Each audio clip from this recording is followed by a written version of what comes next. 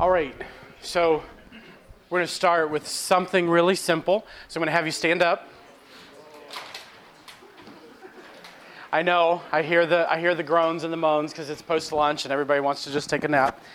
So I want you to envision if you were going to put on learner clothes right now, whatever learner clothes you need to put on, you can figure that out for yourself. But whatever learner clothes you need to put on, why don't you just go ahead and put them on? And I want you to actually get dressed, act like you're putting your clothes on. Go ahead. I know, it's goofy. Just put your clothes on, put your learner clothes on. Some of you who are not somatically oriented are thinking, what in the world are we doing? Thinking caps, yeah, I saw that. What'd you put on over here? I saw this superpower come on you. It was your cloak of superpower, okay. Who else? What'd you put on? A sweatshirt? Because you're cold or comfy? Okay, don't get too comfy. Okay. Our teachers just walked in the room, so you're welcome. No, go ahead, come on in. Awesome. Anyone else? What'd you just put on? A hat? What kind of hat was it? Just a thinking cap, learning hat? Awesome. All right, you can be seated. Those of you that are just coming in the room, you say, what was the point of that? We were just engaging your brain and your body at the same time. It was good. You tell people to lift their hands in church. I tell people to put on their thinking caps. It's good. Anybody else need this? Okay.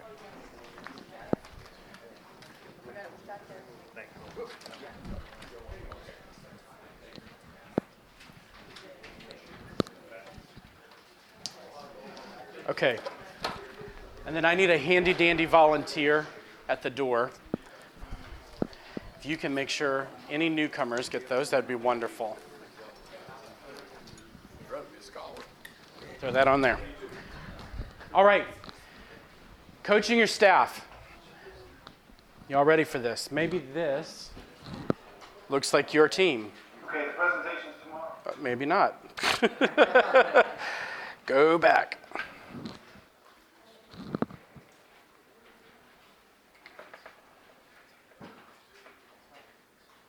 Okay, the presentation's tomorrow, so let's make sure we all know our usual responsibilities. Jeff, you keep feeding the old information.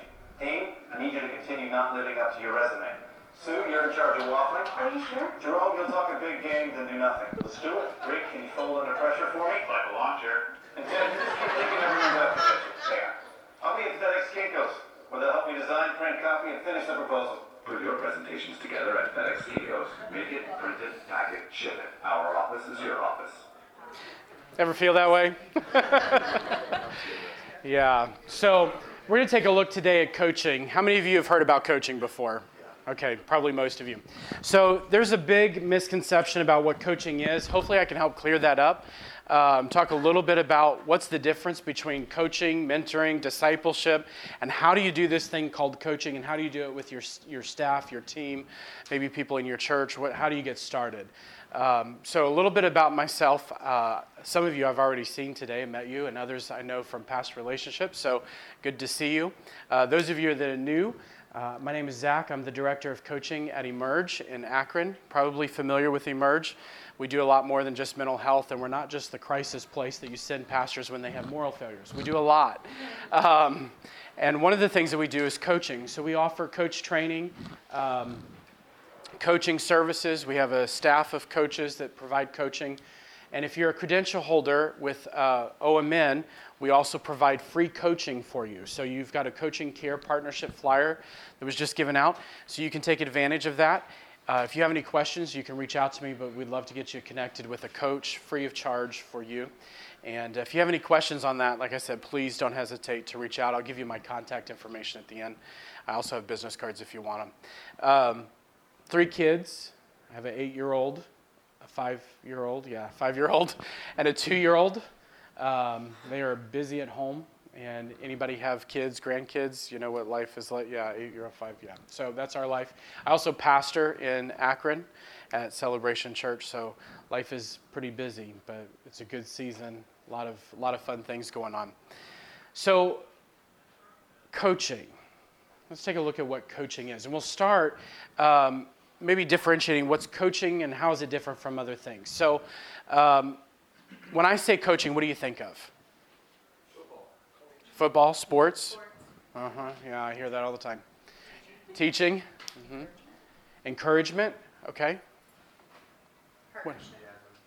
Sorry, what'd you say? Partnership. Partnership. Thank you. Good word. What else? Somebody's been there. Somebody that's been there? Okay. What else? Somebody to push you beyond what you would be willing to do yourself. Push you beyond. Question asker. Question asker. Get that one a lot too. Yeah. Well, let me help you a little bit with coaching, what it is, maybe what it's not. So coaching is a creative process that occurs between a coach and a coachee, and it's a partnership, right? It goes back to that word partnership. So I'm a thinking partner. As a coach, I say that I show up as a thinking partner. Coaching is a learning technology. If I was going to summarize what it is, it's a learning technology. So the difference between coaching and counseling is they're step siblings, really. I mean, they're very closely related. And dive into a lot of the similarities. But the difference between coaching and counseling is this. It's the relationship. A counselor shows up with a clinician, clinical, doctor diagnosing, treating type relationship, where the coach is showing up as a co-equal. We're partners. So as a coach, I'm showing up as a partner. I'm not diagnosing or treating anything. And I'm really there to be a thinking partner. As a coach, I live in the not known. So if you're coaching, you have to be comfortable with not knowing the answers to the questions you're asking. What makes the better coaches are coaches that are okay just asking questions in the moment, present with their client, present with the coachee, church member, whoever it is, staff member, and just being okay with the unknown and walking with that. And really, you're just a sounding board. If I'm doing my job right as a coach, I kind of disappear. I'm there. I bring my expertise and my skill. But it's not about me. It's about the other person. And they're kind of seeing themselves in a way that they hadn't seen before. The interesting thing about coaching is everybody inside their brains right now has this story we're telling. Right now, there's a story in your brain that you're telling, and you develop behaviors and emotions and all these things around that story.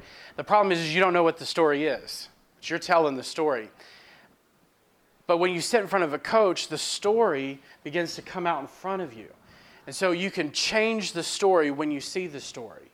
But you can't change the story until you know the story that you're telling. So a coach's job is really to pull the story out of that emotional brain, the limbic system of your brain, and begin to pull out that story so you can see it. You can see the perspectives and see what's in there, and then you can begin to change the story. So when people say, well, I just coach myself, wrong, you can't. It's physiologically impossible to coach yourself. Now, you can have a coach you can step into coaching real easy, and you can step in with a partner, that's someone who's rightly partnering with you, and you can begin to walk yourself through the process. But the reason they're called blind spots is because you can't see them, right? So we all have blind spots. There's areas in our life that we can't see until we have a coach draw those out.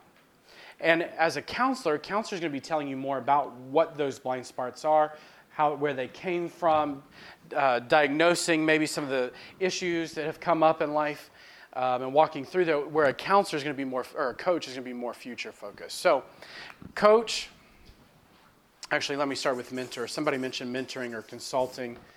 Tell me how you've done it. So that's the mentor. What have you done? How have you done it? What's worked for you? Right, that's mentoring. Consultant, this is where the pastors come in. By the way, every pastor that has ever gone through my coach training always tells me, this is so relieving. I don't have to be responsible for people's problems anymore. So if you haven't gone through coach certification, I highly recommend it. Just for that reason alone, you learn that it's not your monkey. Give them back their circus. You don't have to own the monkey. So, consultants, they teach you how to do something. Pastors, that's kind of what we do in pastoring. We're telling people how to do something. telling them what the Bible says, telling them how they ought to live their life. Telling. That's not coaching, that's telling. There's a lot of church consultants that are not coaches. I want to emphasize that because I deal with this all the time. It makes me mad. No, it does actually sometimes. Where people will say, well, I've got so-and-so and they're coaching me. Really, what are they doing? Well, they're telling me how I need to build my church and, in a year and all the systems and all this and that. That's consulting. That's not coaching. Now, there could be integrated coaching as a part of that program, but that's consulting. There's a difference. And I'm going to demonstrate coaching here in a minute. So somebody be thinking about that because I'm going to pick on somebody and do a coaching session.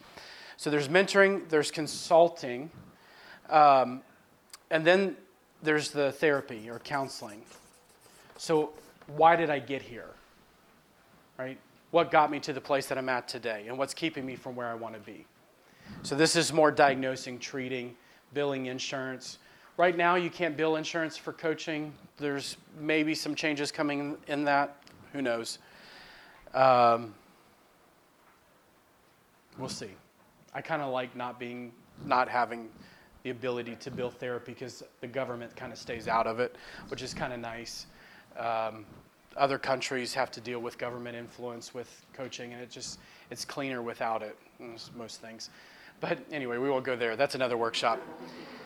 So any questions so far on the differences between coaching? That's very high level. I want to jump in. The best way to learn coaching is just to see it. All right. Anyone want to be coached? That was quick. Come on up. What's your name? Israel? Thanks for volunteering. You can sit wherever you're comfortable. I'll be with you in just a second because I want to make sure everyone understands a couple of ground rules. Number one is confidentiality. So everybody raise your right hand and swear to confidentiality. Okay, thank you. So I am actually going to take the microphone off for coaching because I don't want this being picked up and being broadcast into wherever. So confidentiality, number one, you can share your learnings, not his story. And then two, this is a safe space. There's no judgment. You can, and I'll reiterate this to you, Israel, in just a moment. But as a group, can we commit to safe space and no judgment? Okay, great. Thank you. I'm going to take this off for whoever's listening and come back to you later. All right. So, Israel, thanks for volunteering. Appreciate it. All right. Have you ever been coached? Have you ever had coaching before? No, now that you gave the definition, I've really been consulted. Okay. Okay. Awesome. So, just want to re-emphasize everything you just heard, that this is confidential. Whatever you say stays, forget about them, but it stays with us. And there's no judgment. So we talk about whatever you like. Okay? And I'll just give you a quick, because you've been consulted more than coached. So I use primarily the tool of inquiry. So I do ask questions, but that's not the only tool I use. So I'm looking forward to jumping into this. Is there anything you feel like you need to do to get ready for this or be present? You feel like you're good? I'm good. Okay, awesome. Great. So is there something particular that you have on your mind that you want to talk about today? I have, it's funny, the two classes I took this morning was about learning how to deal with anxiety and also, I forget what the class was, but it's more along those lines. Okay. Mental health, Okay. that nature. Okay. And what would you like to talk about? Anxiety, these workshops. How to really, I don't want to say take control, but how to live your life even though you struggle with that, but Okay. continue living. Okay. So I want to just acknowledge you, first off, that you're bringing a very vulnerable subject forward, and I want to acknowledge that and just recognize that. And in that, I want to encourage you if it's something with like an anxiety disorder or things that deal with mental health, I really would encourage you to talk to someone who deals with that professionally. But I think we can certainly jump in coaching on some themes around this.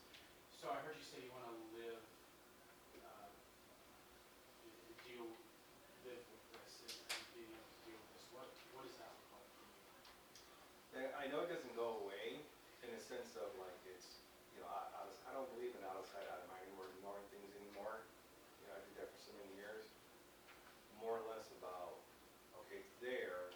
I don't have to let it run my life, but how do I continue? How can I just go to my day to day and say it's there, but I can still live and do my normal thing? Yeah, to live and to live. There's a lot of energy around that. Just to live. What is that to live? Um, that it's okay. That it's okay. I read a shirt. I was reading a shirt out there that says, "It's okay to not do okay." That it's okay. You can keep going. That you're not the only one. You're allowed. You're allowed to enjoy, regardless of what's going on. It's okay and you're allowed. So if it was okay and you were allowed, who are you being? I guess I'm being me, and I'm being the real me. The real me. And it's okay. Yeah. What's the real you look like? I'm not. For so long, I guess I have to give you visual pictures. It's funny because I tell my wife, I'm Incredible Hulk. You're the only one who brings me down to Bruce Banner. And in the sense that I've always pictured myself as this in the spiritual sense, because being in the church setting for so long, the warrior, the man of the house, and the warrior of the sword, and all the things you're wearing, but yet you're protecting your family, but yet it's like, yeah, but what about me? I'm also, I'm not perfect. I got my things. I need my time. So I guess more along those lines. Okay, so that you need something there. So this is about what you need. And what is it that you need?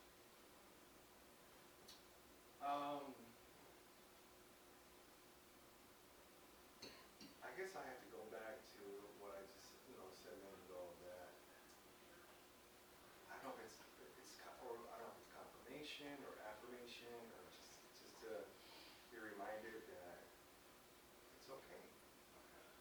That I'm gonna be all right. Do you need to tell yourself that? Oh yeah, I have to. I'm learning to do that. I'm learning to tell myself that. Would you like to tell yourself that now? I actually did during lunch. I had to keep telling myself it's okay.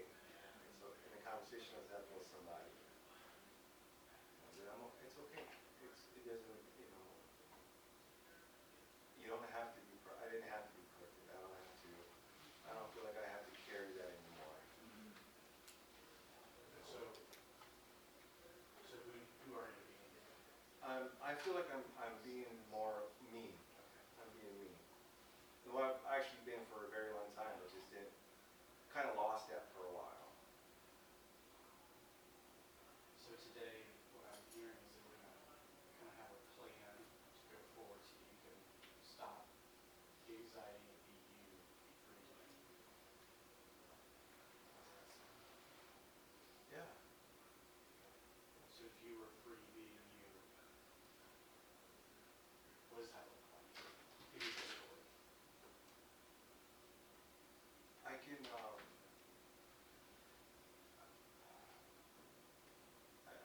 don't know if it's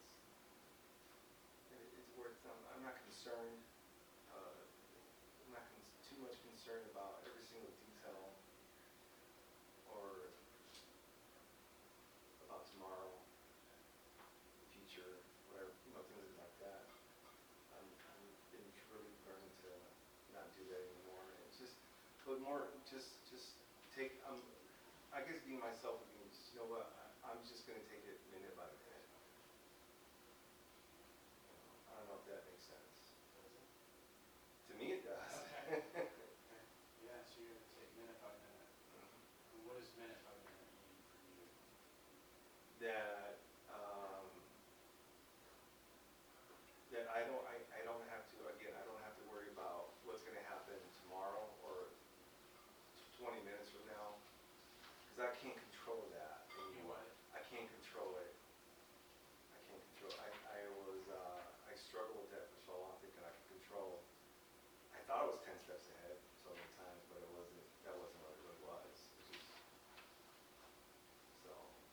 and I'm okay with that. I'm learning to be okay with that. So when we started, you said you wanted to be okay. And now I'm hearing you say you're okay. So what is it that you're okay with? Not in control. Not in control. And not having to know why. How's that feel? It feels a weight coming off. It feels like I can actually live. I feel like I can be free to just live. Free to live. Yeah. Just to go through my day, enjoy my wife and children.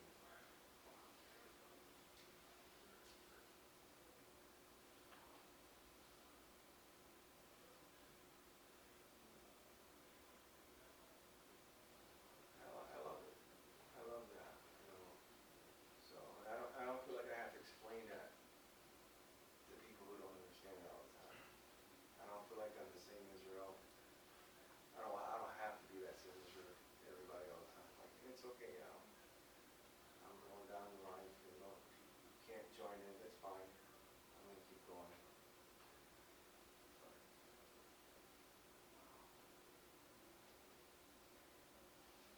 Sounds like being free to be you. Yeah. So now that you've had this change, what are you going to do different? I'm gonna try, or at least try to make sure that keep keep it consistent. Um, and my heart goes out for those that are really dealing with the same thing and quiet about it.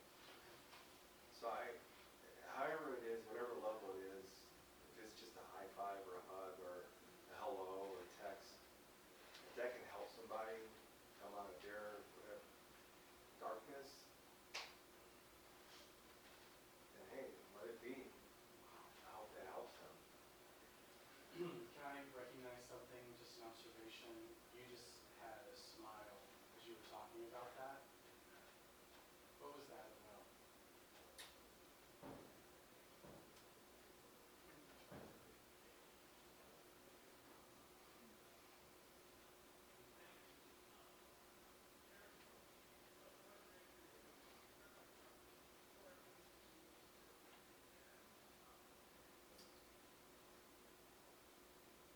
So,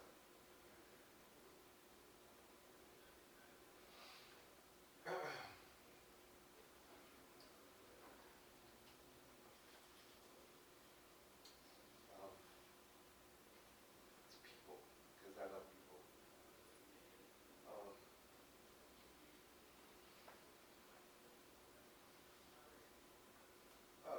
just love how I love people. Just looking around. And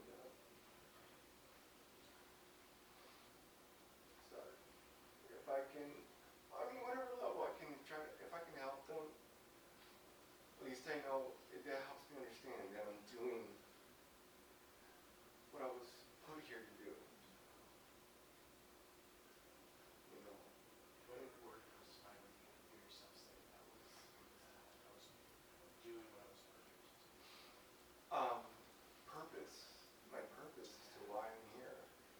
You know, and I don't have to question that anymore. You know, or put these expectations that I've been putting on myself thinking I had to meet those. When really all along it was just like, wait, I didn't have to do that. I think I spent too much time doing that.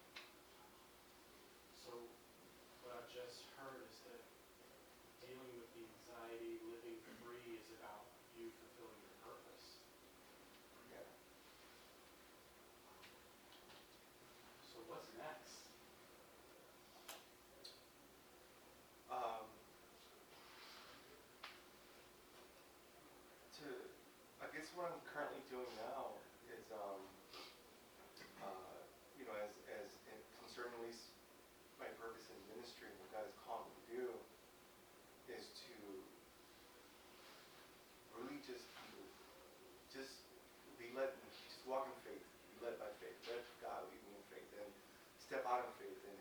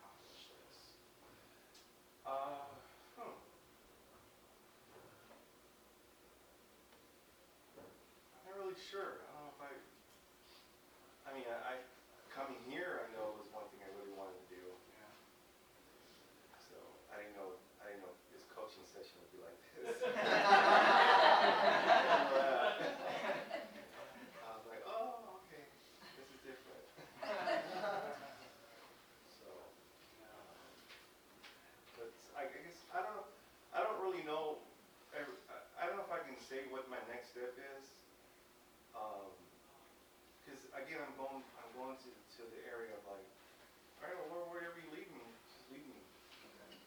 I'm just gonna go. So, hearing that, then maybe the next step is asking, where are you leading? What do you think about that? Yeah, yeah. Like, what do you want me to do? I'm here now. What do you want me to do? What do you want me to do with what I currently have? Yeah. How do you want me to do with this? What support do you need to get this done? I don't know if I understand the question, but I guess more or less, just understand, Okay. just understanding, Okay. So you need understanding. understanding and patience. And is there anyone around you that can support you? Oh yeah, I have my beautiful wife and children. My wife is really a huge support in that area for me. And what would accountability to this plan of gaining understanding and next step direction of the Lord? What accountability would you need for that? Well, currently, like what I'm doing now is coming under leadership. Where I'm at right now is coming under leadership that I kind of see that happening, you know. So it's that coming under leadership. So would that be communicating with them maybe about some of your takeaways this week? Yeah, yeah, letting them know, hey, I went to coaching class and this is what happened.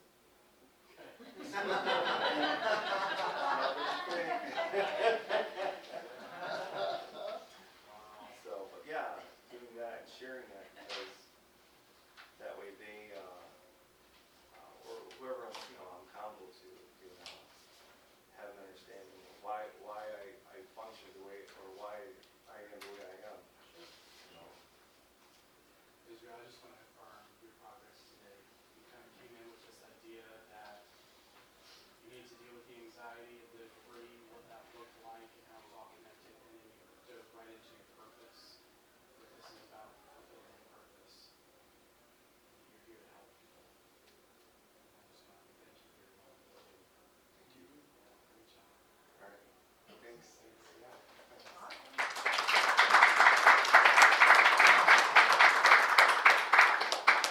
So, love to hear, while he gathers himself, and I'll ask Israel too, but I'd love to hear from, wow. There we go. Oh, thank you. I would have totally forgotten that. So I'd love to hear from you what your takeaways were from that experience with Israel. And Israel, whenever you're ready, I'd love to hear your takeaways as well. So yeah, who wants to go first? With you stepping in multiple hats, being pastor, coach, how do you keep yourself from saying, your identity's in Christ, how do you just stay in that mode of holding the information, he pulls the information out, Great question. himself?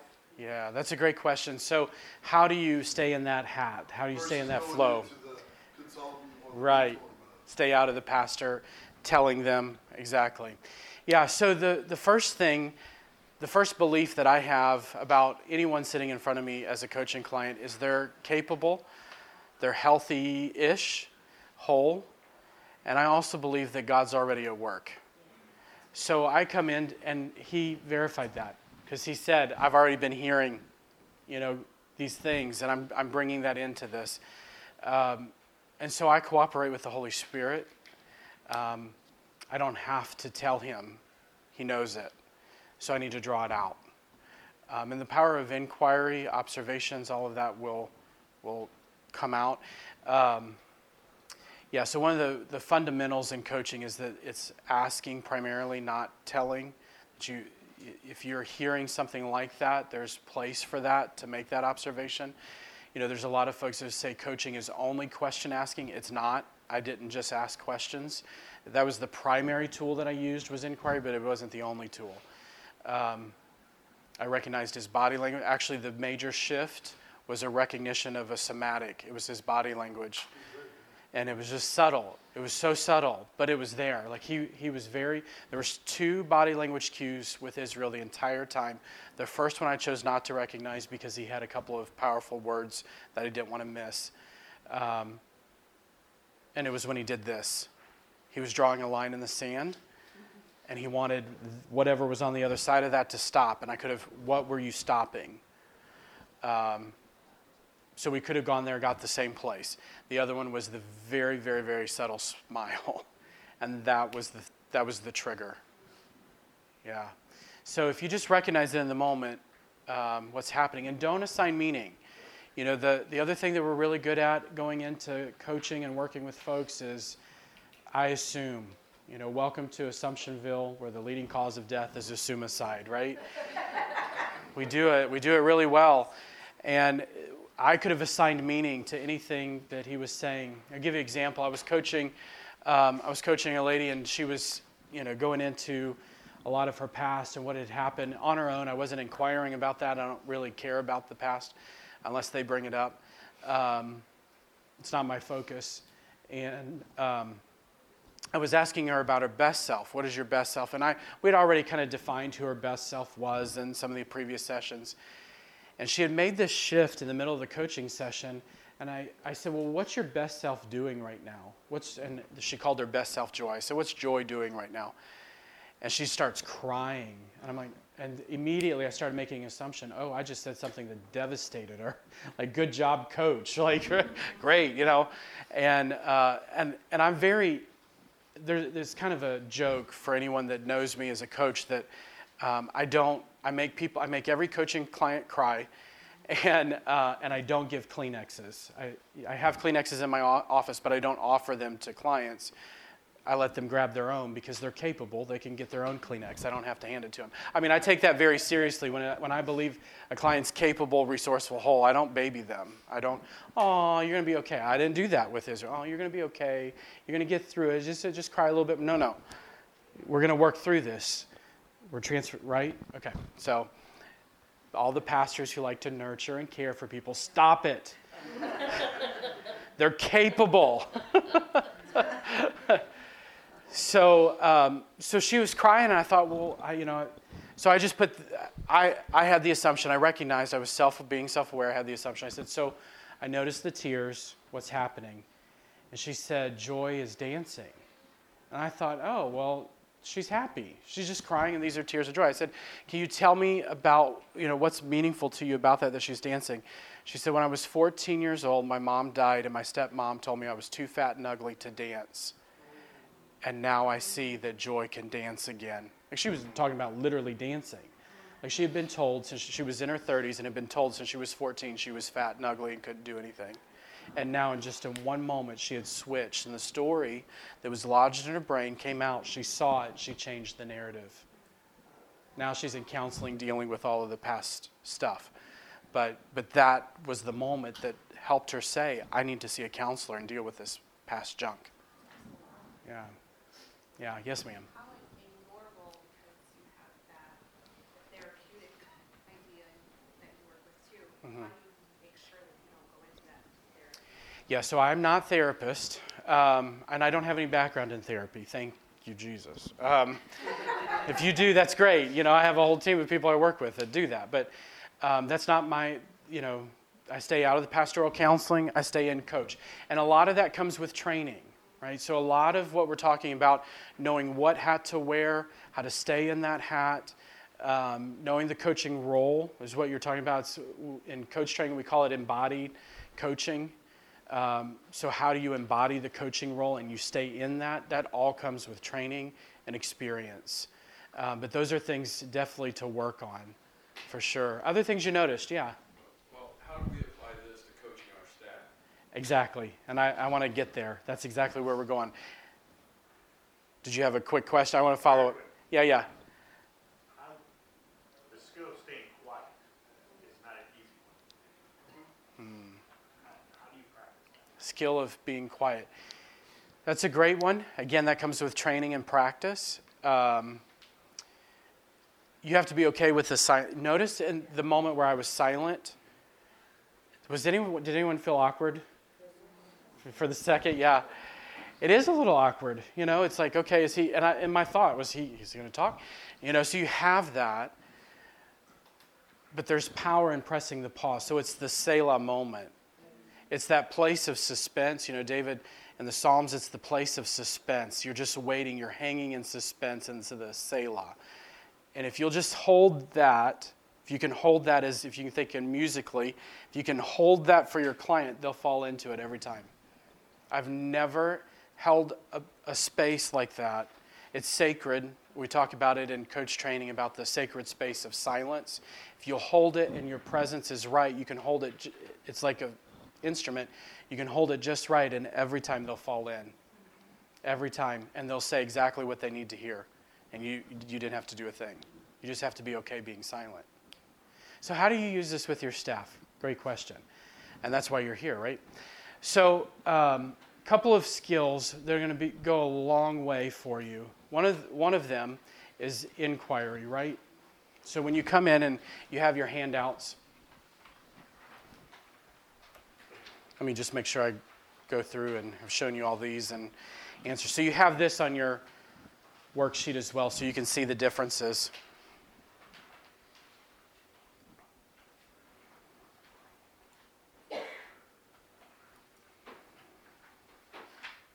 I'm going to go to this slide first before I talk about inquiry.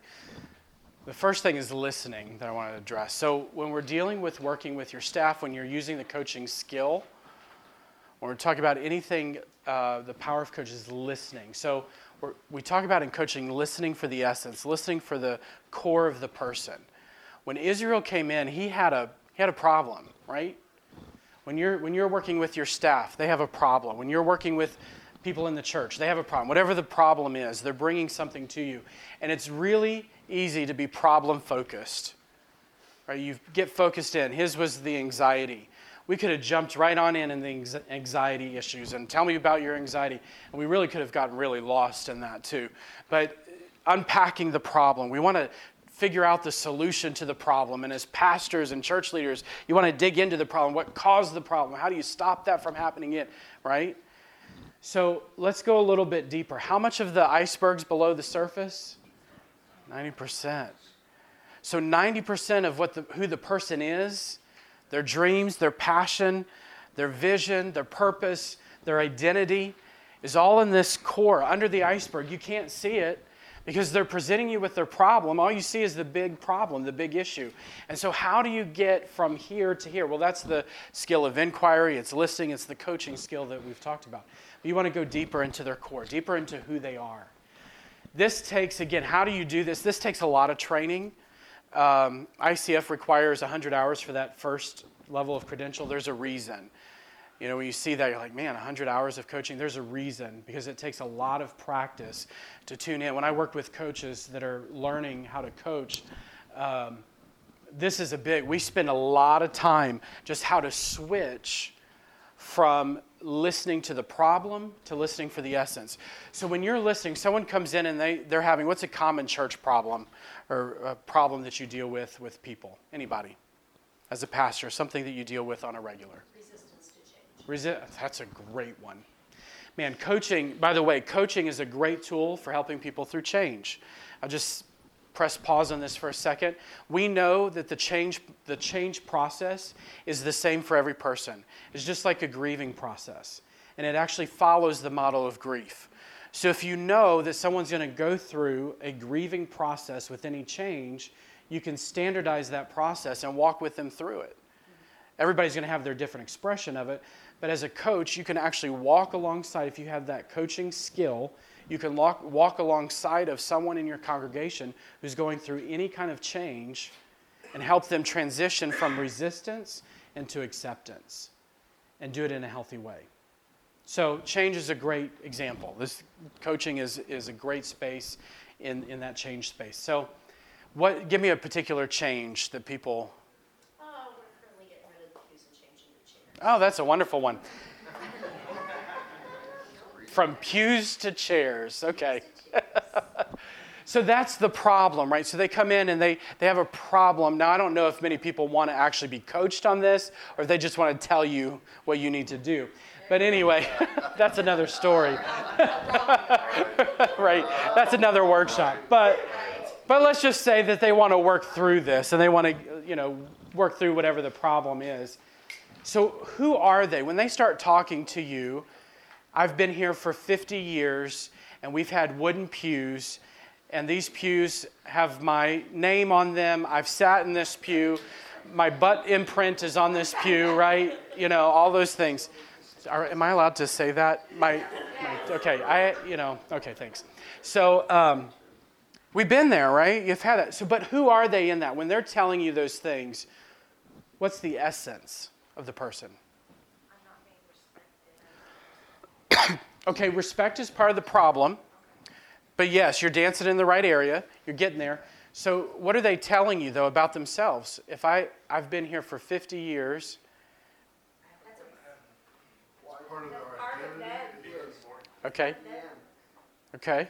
Why is it part of them? It represents their dedication. Come on. Not to church, but to Christ. Come on. Tell me that again. It represents their dedication. They're dedicated. They've been there for 50 years. The disrespect, all of those things that they're feeling, that's all part of the problem. What they're telling you about themselves, though, is I've been here for 50 years. I've been here. I'm committed. I'm dedicated. I have a sense of ownership. Which what? That speaks volumes to pastors. If someone actually has ownership in their church, right? So that's all part of the essence. But we get focused on the problem, right? And all we see is the person griping in front of us and how much we want to punch them and tell them to get out of our office, right? It's true. Don't look so holy. You know it's true.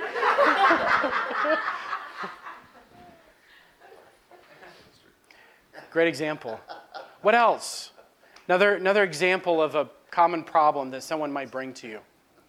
Infidelity. It's a great one. So I will, just as I commented with Israel, there are some things as a coach you can only go so far with. So I won't go into mental health because I'm not a mental health professional. I have great referrals that I can refer you to. I have a whole group of colleagues I can make the referral to. Infidelity is very similar. I can coach certain aspects of restoration or healing or whatever that looks like. I can coach around some of the topics, but as far as dealing with the counseling aspect of the marriage counseling, that's a professional, they're going to see someone from marriage counseling specifically. If you have an expertise in that as a pastor, that's where I would say switch hats. Usually what I'll tell folks in my church or community, I do an initial right fit conversation just to feel them out, see if coaching is the right fit. It's about a 15-minute conversation. And if that were to come up and I realize it's an infidelity situation, I would kind of find out what are they wanting from me before I jump into that. And then I would know, do I need to wear the pastoral counselor hat to deal with infidelity? Do I need to refer this to a mental health professional for counseling? Or is this a coaching and counseling in tandem type situation? Which is really powerful, works really well, by the way, for pastors to do coaching while you have someone in counseling with a counseling center. That's really powerful. I've had a number of clients do both simultaneously. And really what happens when they're working on their marriage in counseling, they bring whatever tool their counselor has given them, they bring that into the coaching. This is what's been given to me, and we work on ways for them to do that thing and what's maybe stopping them from doing that thing. So that's a great one. But dances, that one can easily cross the line. I was coaching someone, and it started off as a security. They wanted security, stability in their life. And it was a female, quickly got into that her husband was not providing stability in the home. And it was going down a marriage counseling type conversation. And so I said, I just want to acknowledge what you're telling me about your husband, your home, and the lack of stability there. That sounds like someone I would love to, connect you with a counselor. That might be a great situation to bring into marriage counseling and not about coaching. We can continue to coach about stability and security, but the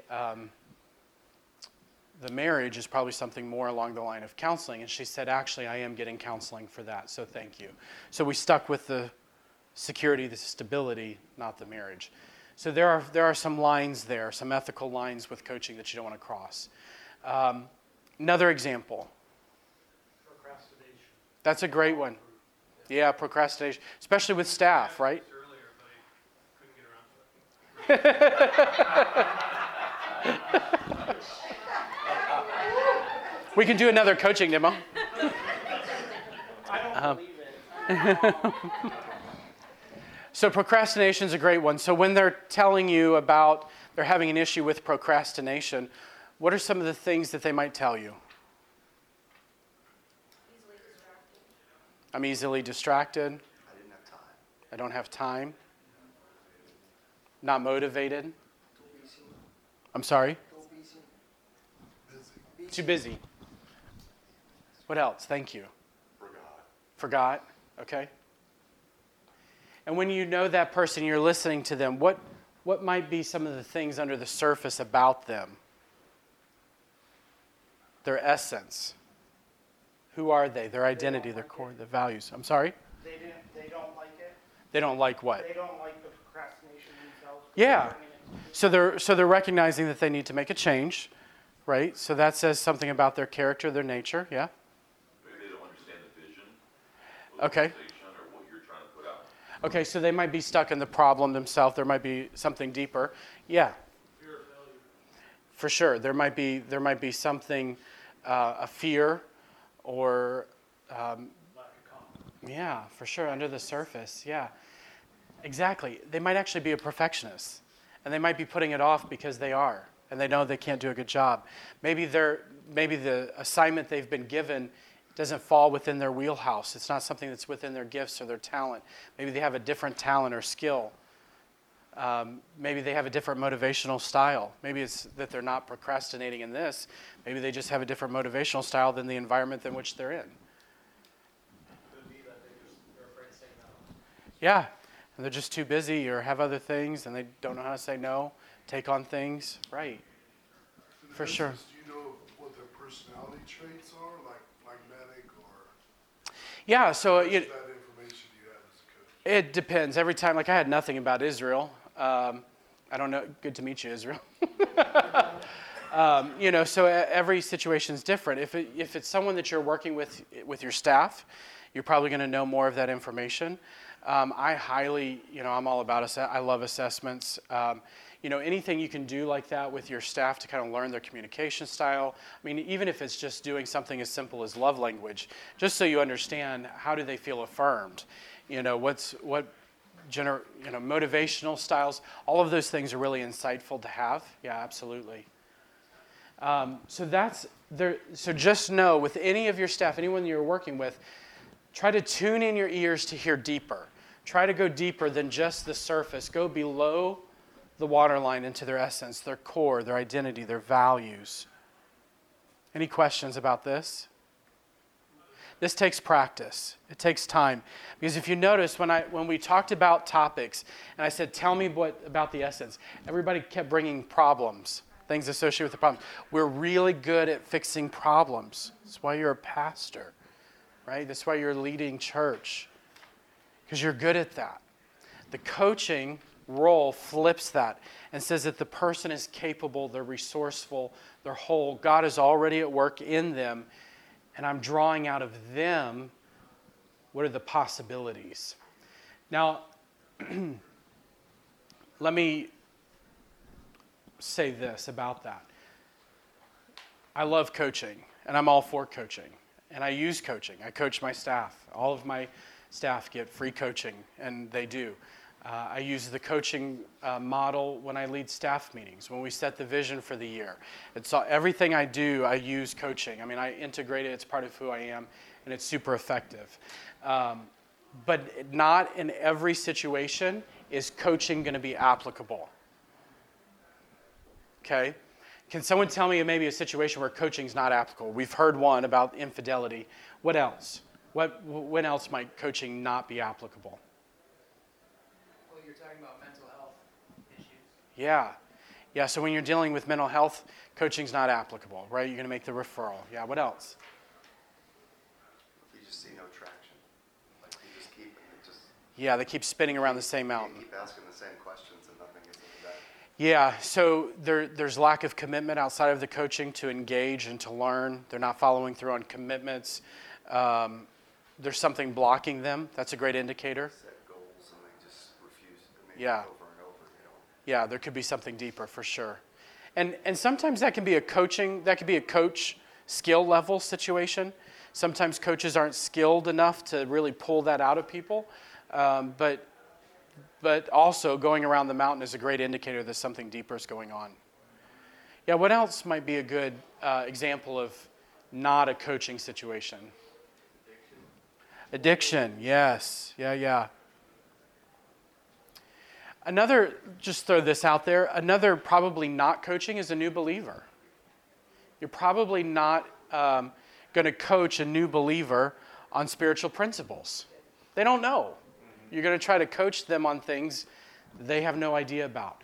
So think about coaching if you're thinking on an ask-tell spectrum. If you're asking on one end is coaching, telling's on the other end.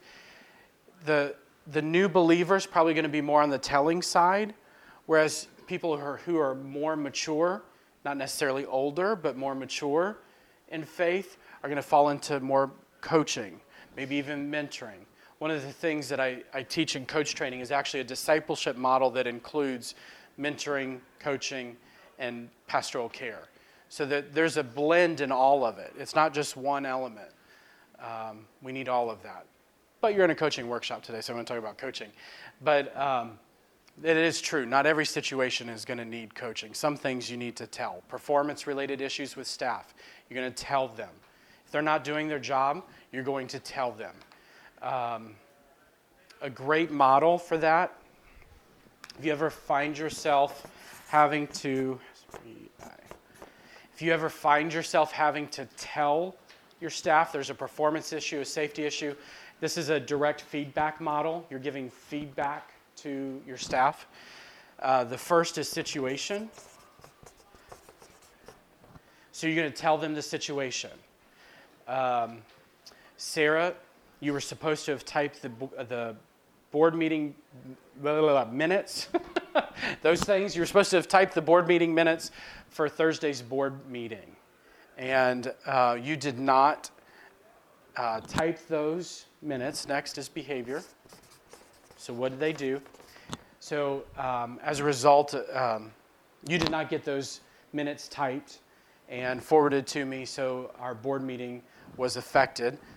So behavior. So situations, she was supposed to have the board meeting minutes typed by such and such day, time. She didn't get it done. She, whatever, got distracted, didn't do her job, whatever, the behavior there. Impact. So this, by the way, neuroscience tells us that corrective criticism or positive criticism, or however you want to spin it, let me tell you how good you are, and then I'm going to tell you how bad you are, and then I'm going to tell you how good you are again. That sandwich, that everybody tries to pull out of Revelation that's not really there, but that's what everybody tries to. Anyway, that doesn't work. Neurologically, it doesn't work. The brain still interprets it as criticism and turns off. So this impact, people understand, the brain understands impact. So when you're explaining to people, you don't beat them up, you're horrible, I can't believe you didn't do that, you dropped the ball. Less time here, more time here, impact. What was the impact that you didn't do that? Because, Sarah, you didn't get the board meeting minutes typed, our board wasn't able to conduct business as we should have. And now I have to go back to all the board, we have to reschedule the board meeting. And being able to describe the impact is of greater significance. The brain interprets that different. And then this, second I, SBI2, SBI squared. Inquiry. So situation, behavior, impact, inquiry. So that's where you're going to use the coaching method. That's where you're going to use the coaching skill and jump in and ask questions. That is not in my notes, so if you need that, you can take that. Any questions on that? So that's a feedback model. Reflective inquiry, so using questions. I'll highlight this real quickly. We're supposed to wrap up at 2:30, right? Is that my time frame? Okay. So 4 minutes. So inquiry, there's 3 different types of inquiry. One, reflective. This is probably where you're going to spend most of your time as pastors working with your staff. You're going to observe what they've told you, said, behaved, make an observation, ask a question about it. Israel, I saw that you had a smile. What did that mean? You said this. Some of the things that he even said, I started to even ask about, and he started talking without me even having to ask a question, right? So this is making an observation. I heard you say this, you did this, and ask a powerful question about it. Everybody always wants to know where the questions come from when you're coaching. The client. They give it to you. Is anyone actively engaged in coaching in the room? And have you gone through coach training? Who have you gone through? Through university, professional university. Okay, great. Oh, awesome. Okay. Different, but okay. Tim, you can go. Collective. Okay, great. Great model. UTD, executive coaching. Oh, yeah. We talked on the phone. Okay. Connecting the dots. Yeah, UTD has a great program. So this is very familiar to you. This all sounds very familiar. So reflective inquiry, you're reflecting back, making observations, and asking about it. Progressive, so this is switching questions. So they're going to tell you a whole bunch of problems. They're going to tell you the problems. You want to get them future focused. So you're switching. So how else can you view this? What's another way to look at that? I encourage everybody to have a default switching question, because all of us get stuck in the mud somewhere. And so when you get that negative perspective, what question are you going to ask yourself to switch out of that? How else can I view this? And the perspective is future. What are the possibilities? What can you see? So different kinds of inquiry. All of this is very high level. To really dive into any of this takes a whole lot more than an hour. Even just to dive into reflective inquiry, we can spend 2 hours just on reflective inquiry. I mean, just these skills alone. But this, beginning to understand this, get an idea of what coaching is. And really, that was my goal for today, is for you to walk out with kind of an idea of what coaching is. How you can see the possibilities of how this can work with your staff. And then really start getting trained. The next step I would encourage all of you to do is start training in coaching. Even if it's soft skills, even if it's a couple day soft skill training. Because if you have to, how you show up, I'm going to leave you with this challenge. How you show up as pastor has to change. Don't throw anything at me. And that's a challenging statement. The last time that I did a coach training, I had a lady, she was pastor's wife, and she told me after day 1, she said, I'm not ever coming back to this. I can't do this. She said, I am the fixer. I fix the problems in our church, and I cannot do this. It's entrenched in us to fix. But do we believe that God has created people capable? Then you can make the change. You can use this. It's awesome. Any questions? Yeah, does the OMN offer coach training? So they're going to refer you to me, Okay. most likely.